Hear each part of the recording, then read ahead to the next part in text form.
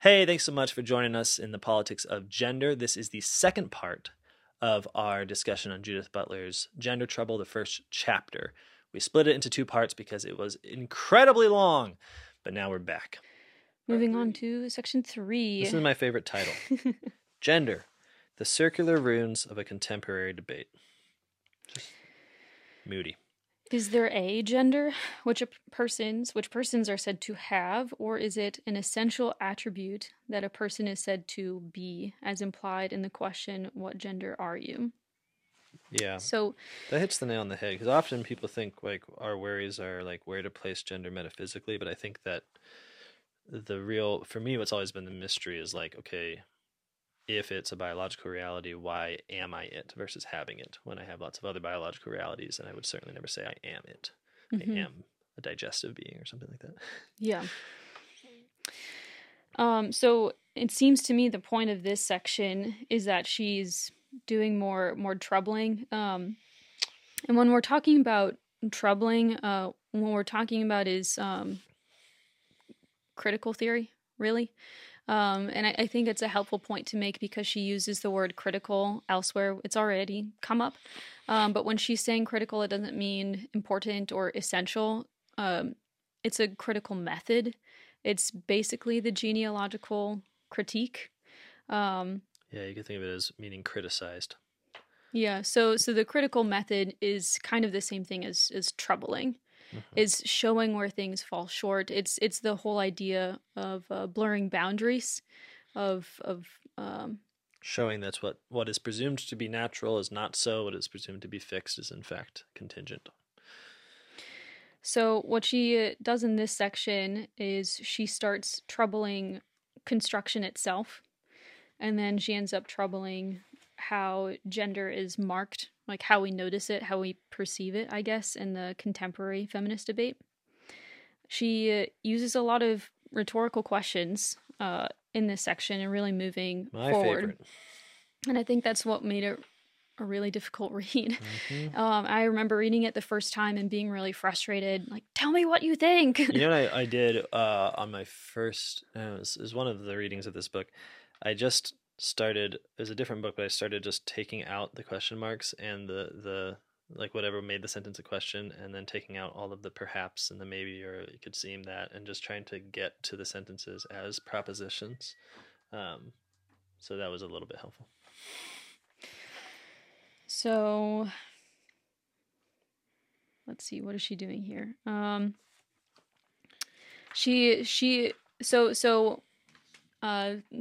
Postmodern feminists or queer theorists agree that gender is this culturally constructed thing, but that can be troubled further because not everyone agrees about how the cultural construction of gender came about. Mm-hmm. Yeah. So she'll ask things like, is the body a passive thing that receives our meaning, or is it not? Or is the body only seen through our language categories? And that's kind of going back to the same argument about sex. Is there this thing out there, and then I perceive it, and then I impose a meaning upon it? Or is the reason why I see it, I notice it in the first place, is because like I'm already told that it means something. Sure, yeah. Which again, I don't think is overwhelmingly compelling. It's a strange mindset to get into, but I can see how she has to move in that world because of the postmodern principles that she's already taking into account. Yeah. So she says that, is this where she has Beauvoir, Simone Beauvoir? I can never say. Yeah, this is when she starts comparing Beauvoir and was it? Yeah, and I'll just or Wittig? No. Irigaray. And what we're not really here to do is go deeply into their theories because that wouldn't really do them justice. The point that Butler is making and bringing these up is that there's different ways of understanding the construction. Like simply having constructivism is not sufficient. Like there are still contingent possibilities within construction. So the idea of like we're gonna have a stable, settled debate or like idea once we've gotten over these natural forms of gender is silly. But just for the sake of clarity, I mean, for Beauvoir, she says that the feminine is the other to the masculine. So she does not say that there are two distinct sexes. Rather, she says that the male, in order to have for the sake of power, for the sake of instituting himself as like the supreme subject, the kind of universal subject, the reasonable, rational, normal, you might say the most general, like human. The neutral, really. Yeah, like the human being, makes femininity a kind of otherness. And what she describes as gender asymmetry. So when we look at what man and woman are, there's immediately a power differential. They're not up on the same level. There's asymmetrical power and meaning because one is taken as the neutral position on how to see the world, and the other is the other. Yeah, exactly. It's been demoted. And it's asymmetrical in the sense that the male is the male by not being the woman, but the woman remains a mystery, a sort of a kind of a nothingness within. So it's not the Catholic perspective of complementarity. So our perspective is that in order to understand what it means to be a woman, I still need to point to the other. But what she's pointing out is that only happens on one side. I mean, I'm not convinced by that, but I'm a man, so what do I know? Well, I think what she is critiquing are actual cultural constructions of male and female. Totally, and I meant to rant on this actually. The Greek. Yeah, the Greek. So it's like, again, like the Catholic presupposition is not like there's just reality and constructionism is silly. The Catholic conception is we do construct reality, and so these kind of very terrifying, odd descriptions of the man-woman relation, male-female relation, sexual differentiation, we're not saying that you can't make reality appear that way. We're not saying that it doesn't appear that way. And with the Beauvoir's description, it's like, this is honestly just how I see ancient Greek culture ending up. I mean, I'm not saying that there's not, thinkers in whom this might not, of course there's exceptions, but like, okay, if Beauvoir's point is that the female serves as the kind of negation that allows the man to be who he is without reciprocating in any way, but just like I receive my identity by a certain negation of that which I'm not. That's the Greeks, man. I mean, from the very like ontological argument about women representing passivity as opposed to male activity and actually being formed by a certain failure of, I mean, for Aristotle, the failure of nature to attain its end in the production of the male, but through some intervening material deficiency ends up in the production of a woman.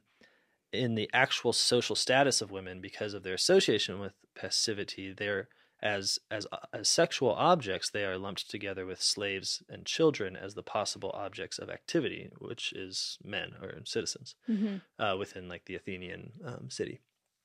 And within mythology as well. I mean, if you look at like the production of woman, it's like the beings that were actually created are all men.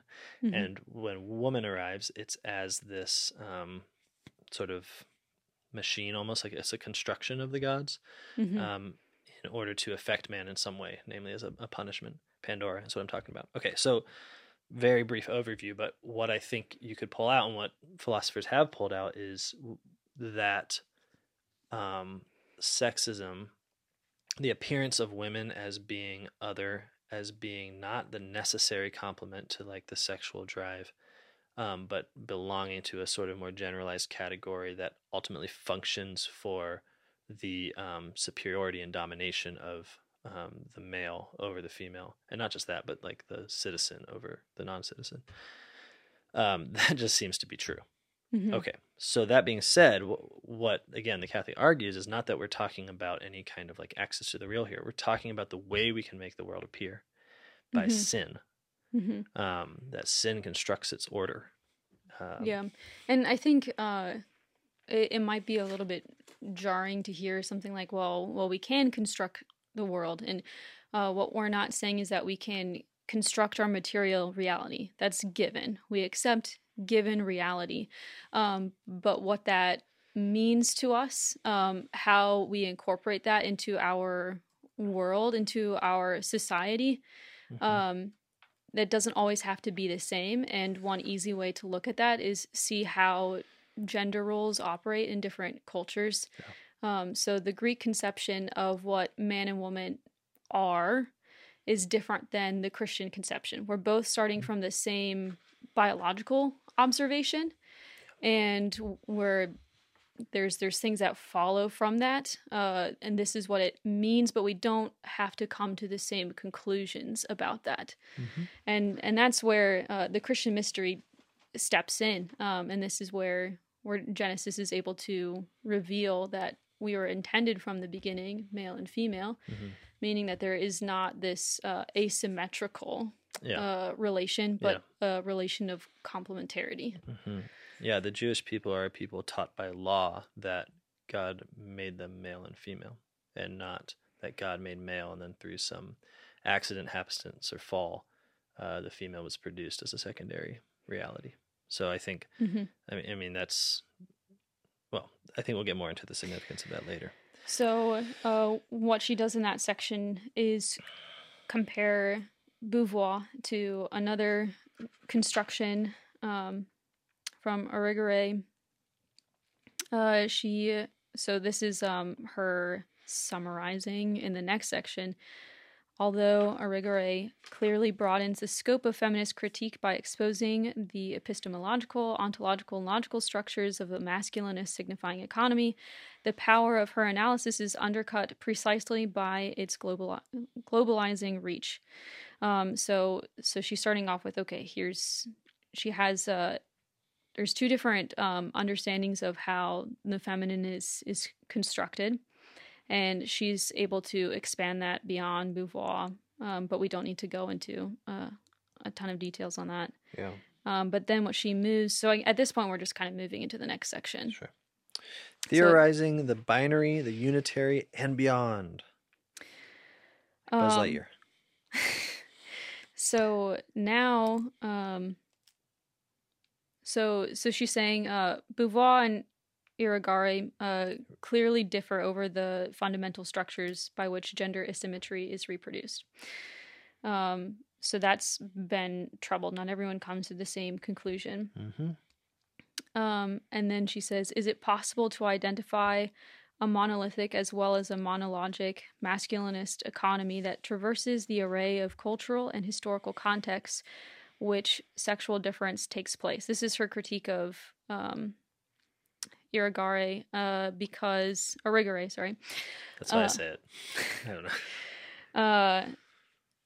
She's critiquing her because she is starting to move into this totalizing and globalizing reach. Essentially, she's moving into universalism in a way.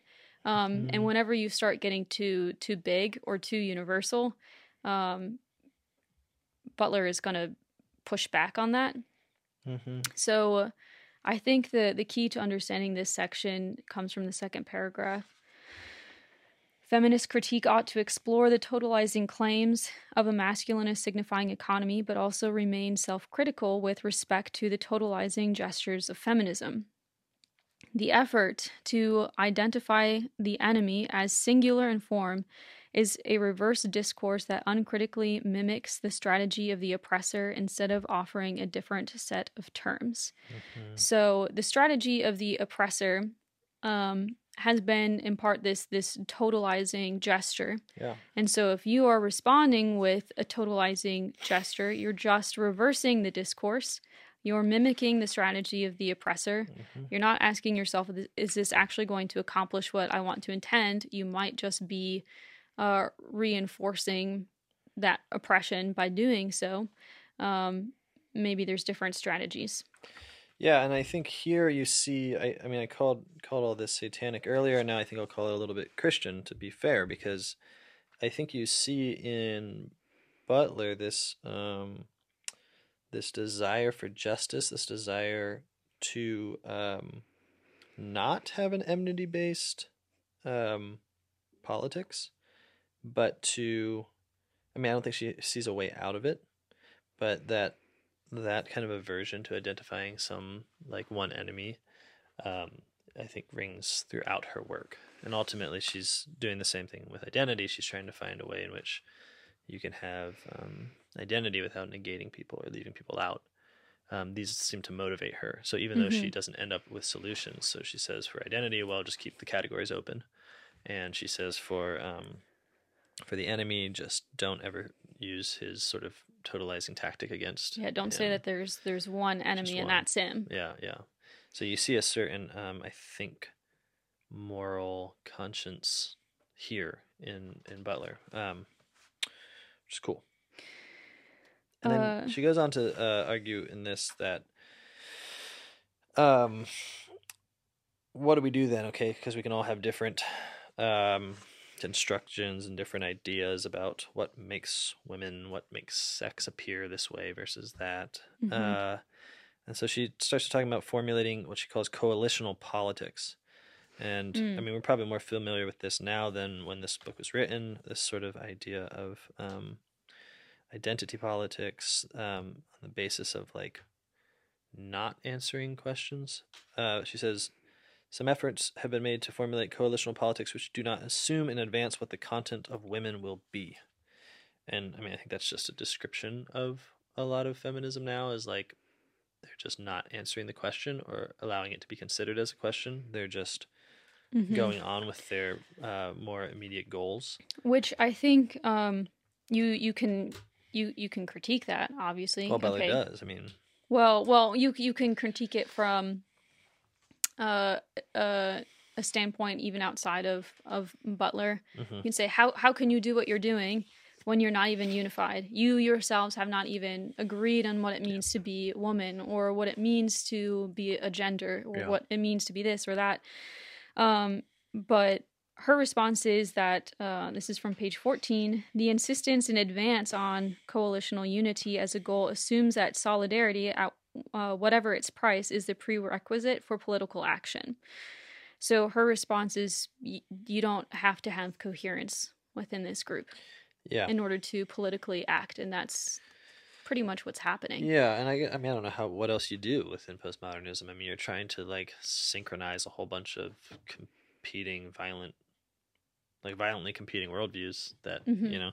So when she says, I mean, she recognizes, she says the coalitional theorist, right, so the one who says we should be a coalition, can inadvertently reinsert herself as sovereign of the process by trying to assert an ideal form for coalitional structures in advance, one that will effectively guarantee unity as the outcome. So, I mean, this is great because it's her critiquing what she just proposed by saying, look, you can, the very notion of coalition and what that should be and do is already arbitrary and sort of comes from one person. So she's kind of painting her corner, I think, smaller and smaller in terms of what can be done. And she has been criticized a lot by other feminists for this. I mean, like they read her and they say, okay, great, we can do nothing real, nothing true, nothing authentic. I mean, we can't represent anyone. We can't achieve any goal without, you know, being violent and leaving people out.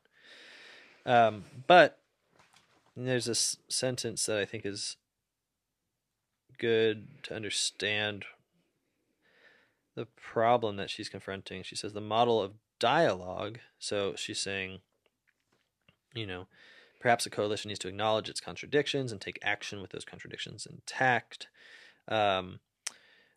It says the model of dialogue risks relapsing into a liberal model that assumes that speaking agents occupy equal positions of power and speak with the same presuppositions about what constitutes agreement and unity, and indeed that those are the goals to be sought. It would be wrong to assume in advance that there's a category of women that simply needs to be filled in with various components in order to become complete. The assumption of its essential incompleteness, I mean, it's crazy in some ways that she's using this language, but the assumption of its essential incompleteness permits that category to serve as a permanently available site of contested meanings. And then she says the definitional incompleteness of the category might then serve as a normative ideal relieved of coercive force. Okay, now there's a lot to unpack, and in some ways she's not really saying anything different. So I'll just give my basic take on this. That search for a normative ideal relieved of coercive force, again, it shows the sort of conscience of Butler, that she is trying to have to attain a utopia that isn't forcing people into it. She's trying to have everyone's freedom intact, which I think we can all agree is a good goal. But then she's making this move where she wants to say the category of woman, what you mean by it, is definitionally incomplete. Now, obviously, this does not get around coercion, because what it means to say the category of woman is definitionally incomplete is to, by definition, exclude all of those who think that it can be or should be complete, right? So it's still... No matter what you're saying, you're always excluding someone. And so even in her effort to be totally inclusive, there's still the coercive power of language at play, excluding other definitions from that definition. Right, and just, I mean, think about this historically. Like, take all the women alive right now. How many of them think that the meaning of woman should be a permanently available site of contested meanings? Only rich people who went to college think that. I mean, I'm not trying to be flippant. I'm just saying that it's even in attempting to take a sort of broad, sort of big tent feminism, you end up in destroying it. That just seems like really a failure. But interestingly, a failure motivated by this, I think, very like moral intuition of respect for people's freedom. Now, there's one last thing I wanted to take a look at before moving on to the next section, because that was really the last note that I have, that identity always excludes. But one of the things that you read was this risk of relapsing into a liberal model that assumes that speaking agents occupy equal positions of power and speak with the same presuppositions about what constitutes, and then you could really fill in the blank at that point. But that is a very particular postmodern insight, and you see this across critical theories, so not just critical theory as it appears in queer theory, but also in critical race theory and elsewhere. So that might be an idea that you hear repeated elsewhere. But I do think that it's also a unique postmodern insight, and it's a really helpful insight, is because the world lays itself out in all these power dynamics. We can't assume that everyone has the same positionality in that power dynamic. So in one sense, we are all equal before the law, which is what she's talking about, the liberal model. So she's criticizing, again, the classical liberal model. But the way that reality actually lays itself out in human dynamics is that power differentials are always at play. Yeah. And they're always changing. They don't have to be stable. But it's kind of negating a part of the human experience, I guess, in a way. And so I think that the postmodern insight is actually very helpful for understanding the Catholic notion of hierarchy. Yeah. Because the goal is not to say that... the goal is not to make sure that everyone is on the same exact power level. We need differences in power. For example, you need parents to have more power than their children in order to raise them up. But it doesn't mean that all power differentials, all hierarchy, and the way that power is manifested in them is going to be tyrannical. Totally. So... Yeah, no, in fact, within the Catholic vision, every power difference contains within itself the obligation to make it in the image of the Father and the Son, or the mother and the daughter, or just the parent-child, however you want to look at it. Of God and the creature. God and the creature, yeah. Like power is for their sake. Power is for this, to have power is to be obligated to become the servant of all. That's within Christian theology. I mean, this is what Christ reveals about himself. I mean, he's literally God. He is the man with the most power, and he becomes the servant of all. He washes the feet of his disciples, and he says to them, you have to do this too. He institutes a new form of, or maybe an old form, but he institutes a form of power that's always distributed down to the weakest in order to lift them up, that they might have power. So that's the dynamic of the Catholic social hierarchy. And I think that Butler intuits it, right? But can't see that there's a possibility for good there. Right. She sees a possibility for evil. Like she says, okay, all of these, you say that, I want to liberate women, and this guy, this woman is agreeing with you from a position of weakness because you're overpowering her because you're white and rich and Western, and you have successfully invaded their country, and so you are able to buy all the billboards, etc. But you're agreeing technically on the, there's a unity. You've made a deal almost to both be like feminists or whatever. But what Butler is saying is like, yeah, but the power differential is massive. But so she can see the opportunity for evil, but she can't see the opportunity for good. Simple as. And that just seems like the postmodern move in general. Totally. Okay. All right, we're almost done, guys. You're doing great. I presume. You might not be doing great, actually. Half the people have stopped listening. They've left. The assumption of it's essentially... Do any women out there feel like they are a permanently available site of contested meaning? Let us know in the comments. Yeah. Men, I don't think feel like a permanently available site of contested meaning. I just don't get that sense. I mean, sometimes men are like, "Oh, what does it mean to be a man? Shouldn't I like work out and hunt and get meat for my family?" But they don't really seem to worry what makes them a man. Just whether they're being a real man. Anyways, not the point. Part 5. Part 5. Identity, sex, and the metaphysics of substance. In this section, what she is trying to do is trouble identity, the notion of person, trouble the notion of substance. So this is what I have from my notes summarizing what she's talking about. So identity is what makes something intelligible. And she uses the words coherence and continuity. So an identity is coherent, it's continuous. Yeah, and she says identities as self-identical, persisting through time as the same, unified, and internally coherent.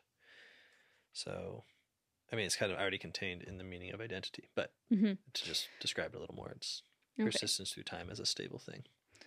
So intelligible identities are that way. So then when we as a culture have intelligible genders, so intelligible constructions, we're talking about a coherence and continuity between sex, gender, desire, and sexual practice. One follows from the other, which follows from the other. What she ends up pointing out here is that... Well, I'll just read what she writes. So,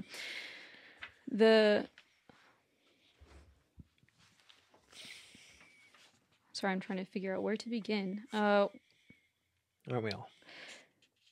So she basically what her point is that there is a cultural matrix that has produced coherent gender identities, and when she's talking about, she's really talking about the binary.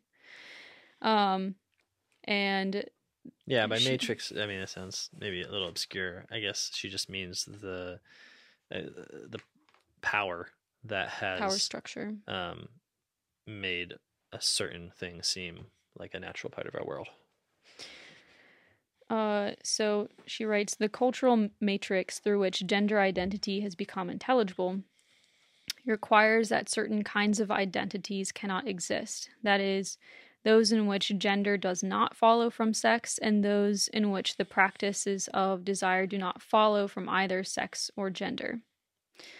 So the cultural matrix has said that when there's men and women, this follows from sex, and it's manifested in desire and sexual practice, and there's a certain order that's there. And that matrix asserts that other identities where those aren't coherent, they don't line up the same way, that cultural matrix says that those identities cannot exist, so it prohibits them. Those aren't real. So then she says that follow in this context is a political relation of entailment instituted by cultural laws that establish and regulate the shape and meaning of sexuality.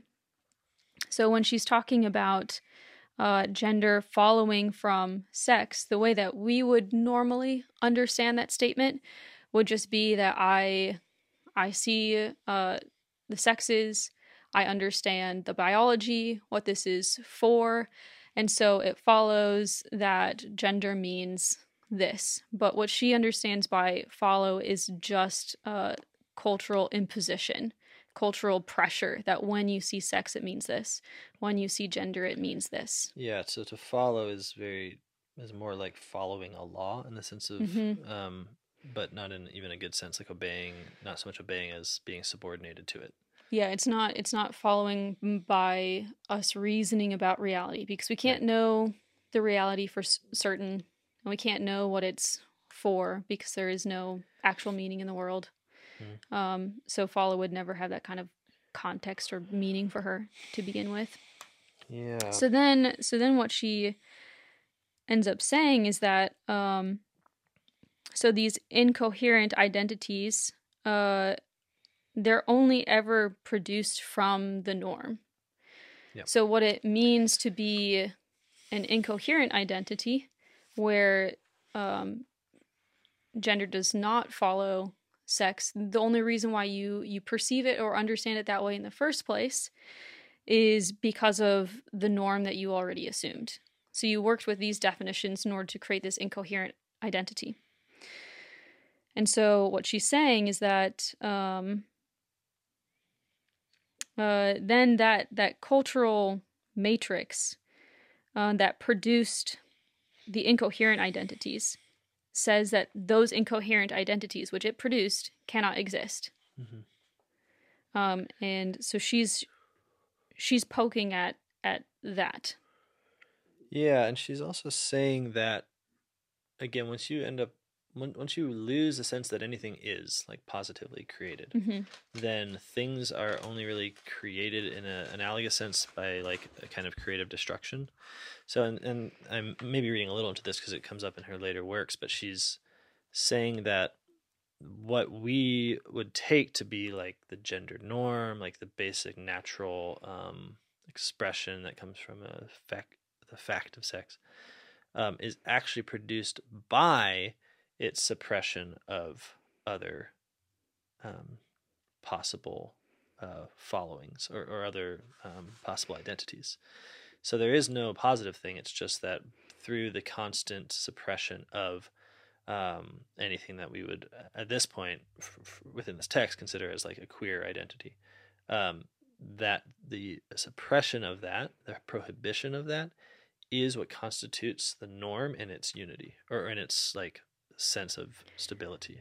So what she's saying by, I think what she's getting at is that by asserting that these incoherent identities are real and that they exist, what you end up doing is just reaffirming the norm, the binary, because they only make sense because we're using those terms to begin with. Yeah. And so if the goal is to reveal the binary as not actually being reality, then asserting that these incoherent identities are actually real doesn't actually accomplish that goal. It just reaffirms the binary all over again. Right. And I think this is honestly like a great critique. And I think that's true. And I think that does happen. Yeah, I mean, you see it all the time. It's like people feel a sort of basic desire for like an authentic expression or to get at an authentic sense of their gender. And so they'll identify with something that is like, well, I'm a third gender, or I'm genderqueer, or I am, pansexual, or two-spirit, or, there's numerous options.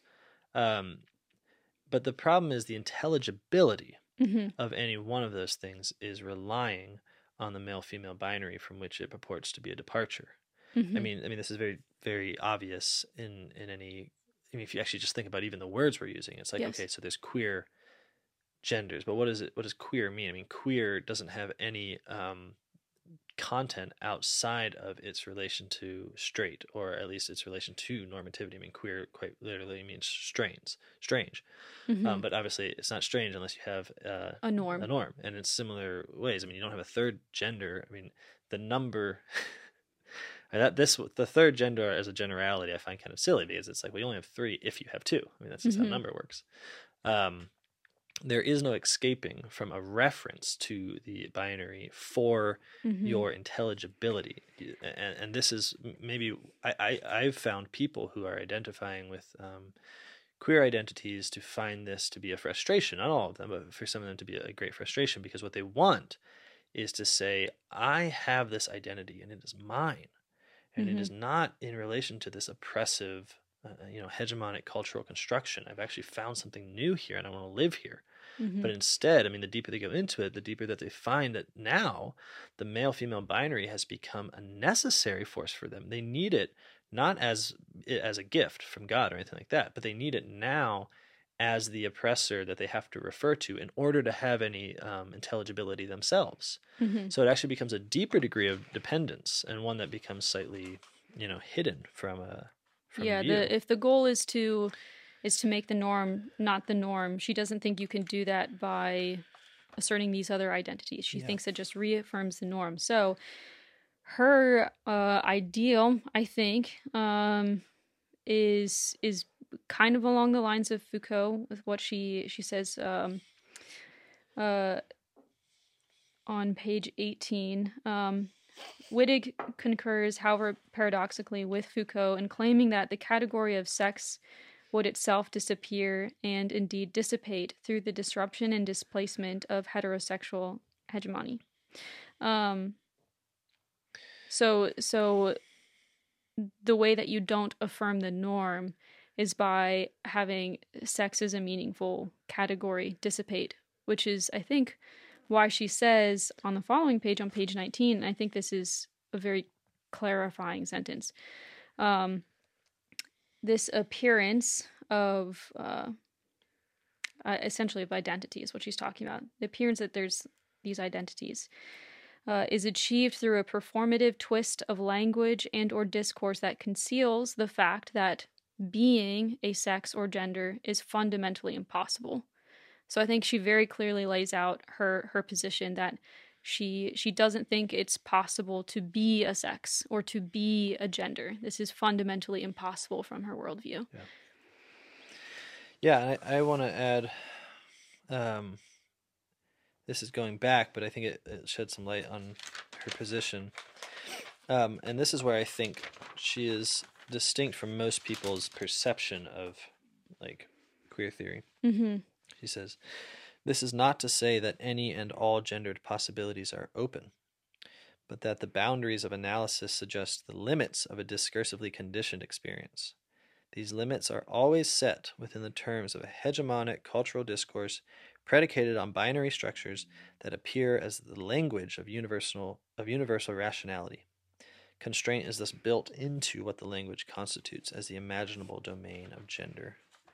So again, it is not the case that she has this idea that you can be anything.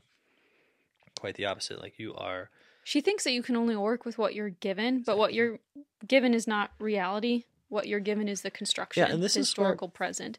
Totally. And this is where I there's like a Catholic structure, but with like an atheistic starting point almost in Butler, where it's like, okay, if you read this, and got rid of all the like weirdo violent language, you could have a basic understanding of the way the Catholic experiences the world, which is that we that can be creative. We do have different expressions of reality.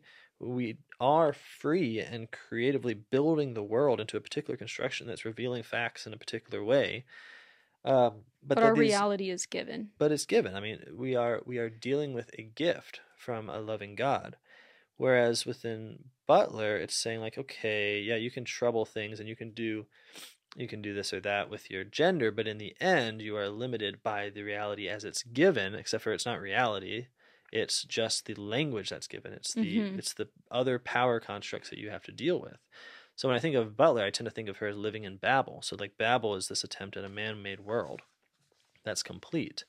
And again, it's like I think Butler is right to the extent that we really do build the world like that.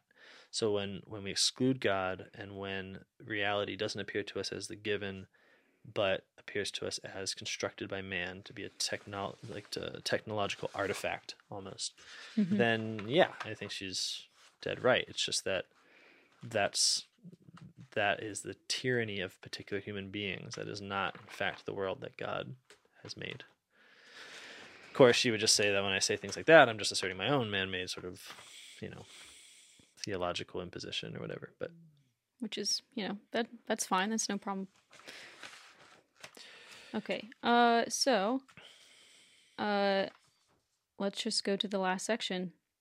This is it. We're here. We've arrived. So this section is called Language, Power, and Strategies of Displacement. There's a little bit less to say except for the very, very end, which is helpful. So in this section, it seems that she is focusing on the power principle that we've talked about, and focusing on language.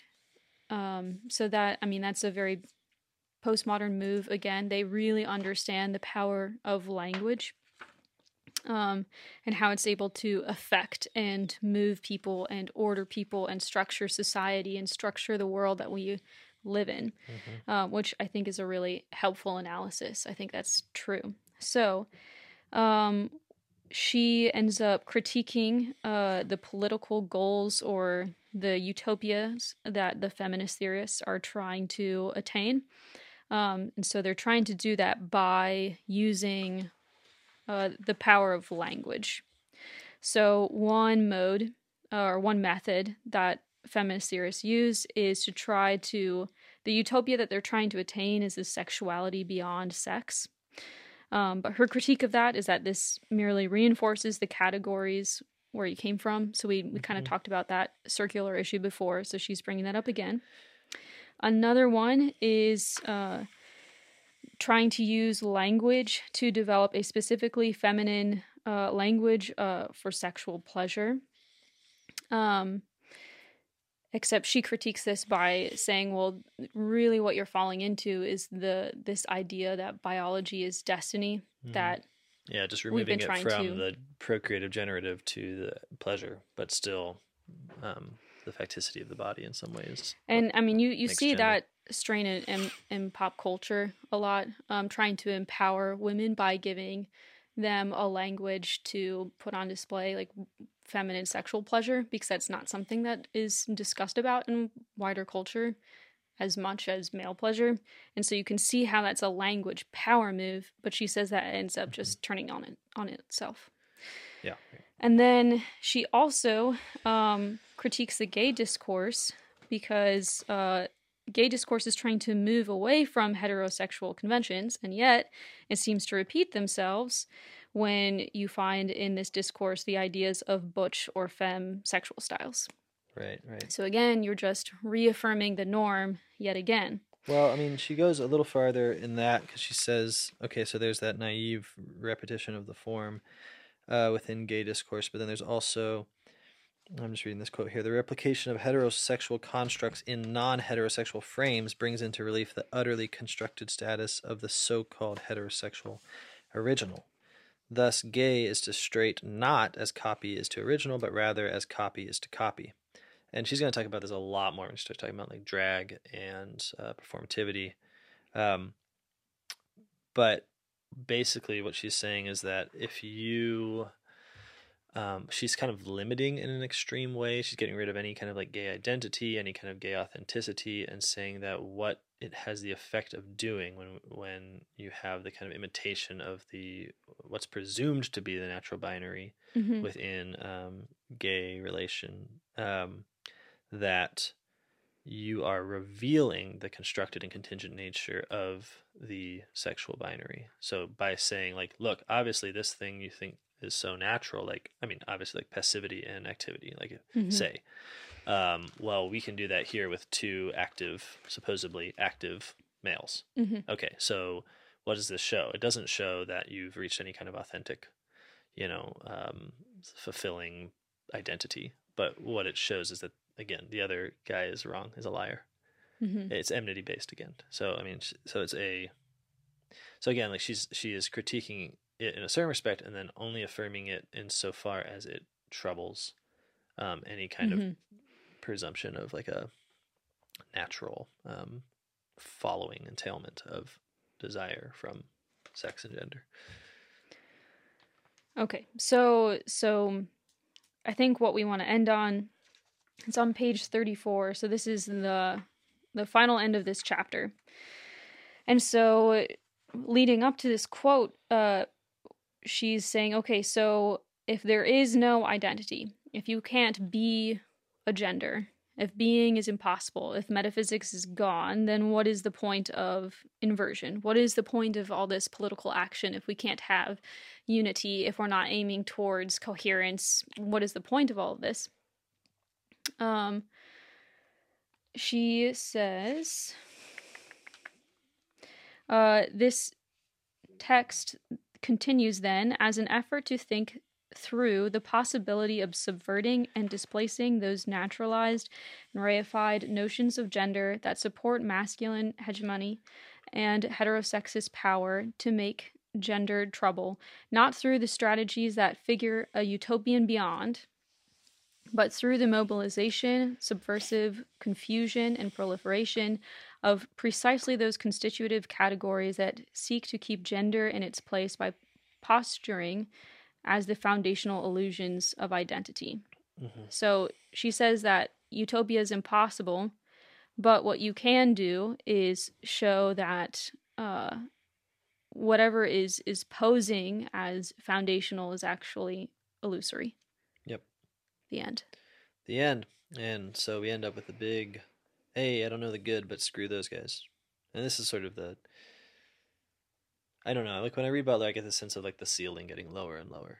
Because on the one hand, you're like, okay, let's get liberated. Let's get into this, like, any gender, any identification. Let's, but then as you start reading, it's like your possibilities get lower and lower and lower until like what you can really do with, against all of this oppression and with all of your desires and all of the identities and labels you have is just like stick a fork in the eye of, I really think, the Christian tradition. I mean, I think the male-female binary as natural.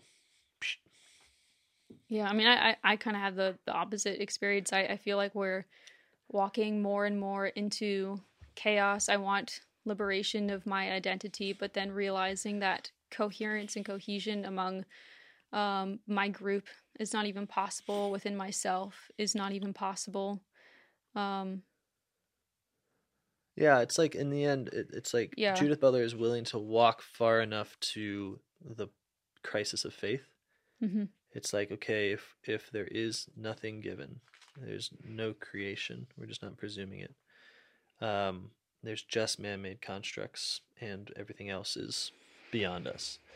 This is where we arrive. I'm going to read one more, and I think that is in some ways, while terrifying, also, like, once you arrive at that point, all it takes is one. I mean, we talk about conversion as just like a turn. Yeah, right? Just the twitch upon the thread. Exactly. And it's like, for people that have a sort of maybe naive or just unthought, uncritical sort of, I just want to do what I want with my sexual feelings. And so this sort of plays out. It's like you really would have to do a lot of shifting around to sort of bring them to a position that of conversion in Christ. With Judith Butler, I feel like you're so far there that all you would have to say is God's real. And if you could convict her, everything would change. Mm-hmm. Because the structure is simply one that posits man as God at the end of the day. And so it's ripe, as it were, for conversion. But, we pray for that, I think. One thing I wanted to read. Maybe we should say any summarizing remarks. I mean, it's been a long time. I don't know how long, but I figure that I don't want to go on that much longer. I know, but no one at this point, if they're here at this point, is going to be like, "What? Another minute?" I'm just going to say this. There's a line. There's a line that I think clarifies maybe as we read this, what the alternative is. She's commenting on Wittig, and she says, for gender to belong to philosophy is for Wittig to belong to that body of self-evident concepts without which philosophers believe they cannot develop a line of reasoning, and which for them go without saying, for they exist prior to any thought, any social order in nature. Now, there are some distinctions I'd make here, but generally, I mean, and Wittig is saying this with scorn, right? Mm-hmm. She's saying gender belongs to philosophy, and that's what's so stupid about it. I tentatively say it with joy, because it seems to me that gender doesn't quite belong to philosophy. I think it belongs to theology, properly speaking. And actually, I think that Wittig's description here is more apt for theology when considered as receiving, as our sort of data, articles of faith. So like things that might be necessary for further reasoning, but which we don't deduce or prove from. Are you talking about receiving reality as given? Yeah. That I can know it. Yeah, like a primordial faith of what appears as given being the content of theology. Now, this is a contentious field in sort of what is the relationship between philosophy and theology, but it seems like we generally agree that theology involves revelation and the world as it reveals itself in a similar way that the scriptures reveal the world. They come from sources that are indubitable. Like, I don't get to question my initial primary. I'm already receiving in faith the world as real. Like, that's just being thrown into things, right? In a similar but more like extrinsic law-based way, when I'm reading the scriptures, it's like if I assent to the fact that this is God, then the biblical doctrines, the word of God, has that same kind of place as that given of the real. It's like, well, this is from God. And so I do think, in a sense, that the queer theorists here have hit on the right place for gender, even as many, I think, conservatives or Christians haven't placed it here. So they haven't placed it in theology as one of the givens. They have placed it as a kind of thing that can be reasoned to from prior points. And so I think it's really interesting to see it in the queer theorists. I think they more clearly have the fear of the Catholic position kind of in their head, and are really reacting against it, or trying not to be a part of it in some ways. I think they're actually reacting more against liberal and Protestant sort of traditions that have in their mind sort of constrained them into a purely generative sexual but I think, law. But if for them gender is something that's constructed, which means that it has to do with meaning. Then understanding the meaning of man or woman, that belongs to theology. What does it mean for me to be woman? What does it mean for me to be man? And that's what the biblical narrative is showing us, essentially. Yeah. So this is it's all biblical in some way. Okay, well, thank you very, very much for reading with us Chapter 1, Subjects of Sex, Gender, Desire. Now, quick, for everyone following the book club here, next we are going to be doing... Boy, we're going to try really hard to do the next 2 chapters and finish the book. Two chapters, but we're not going to be able to go through everything in Chapter 2. Yeah, so it's a lot of psychoanalysis, and to be frank, I think that Judith Butler is doing a lot of flexing here. Like, I can talk because I got all sorts of opinions on Lacan and Freud. It's a lot of in-house dialogue. Yeah, it's very in-house. It's a lot of like, like punching her like rhetorical academic questions and her arguments with like Zizek and stuff. It's all there. So we're probably going to touch that lightly. We're going to kind of pick some points from it that we think. So if you are reading along with us, I would say if you want to kind of skim that, if you're looking for something to skim that, and then get more into subversive bodily acts, where spend more time with Chapter 3 and then the very end, which is a couple pages. And with a real attention to like how Performativity works to construct stable appearances, or the appearance of substance, even though there is no substance, for Butler. Whew. Okay. All right. Wow, that was a long time. I'm gonna go to sleep now. Yeah, me too. All right. Thanks so much for watching. We'll see you next time.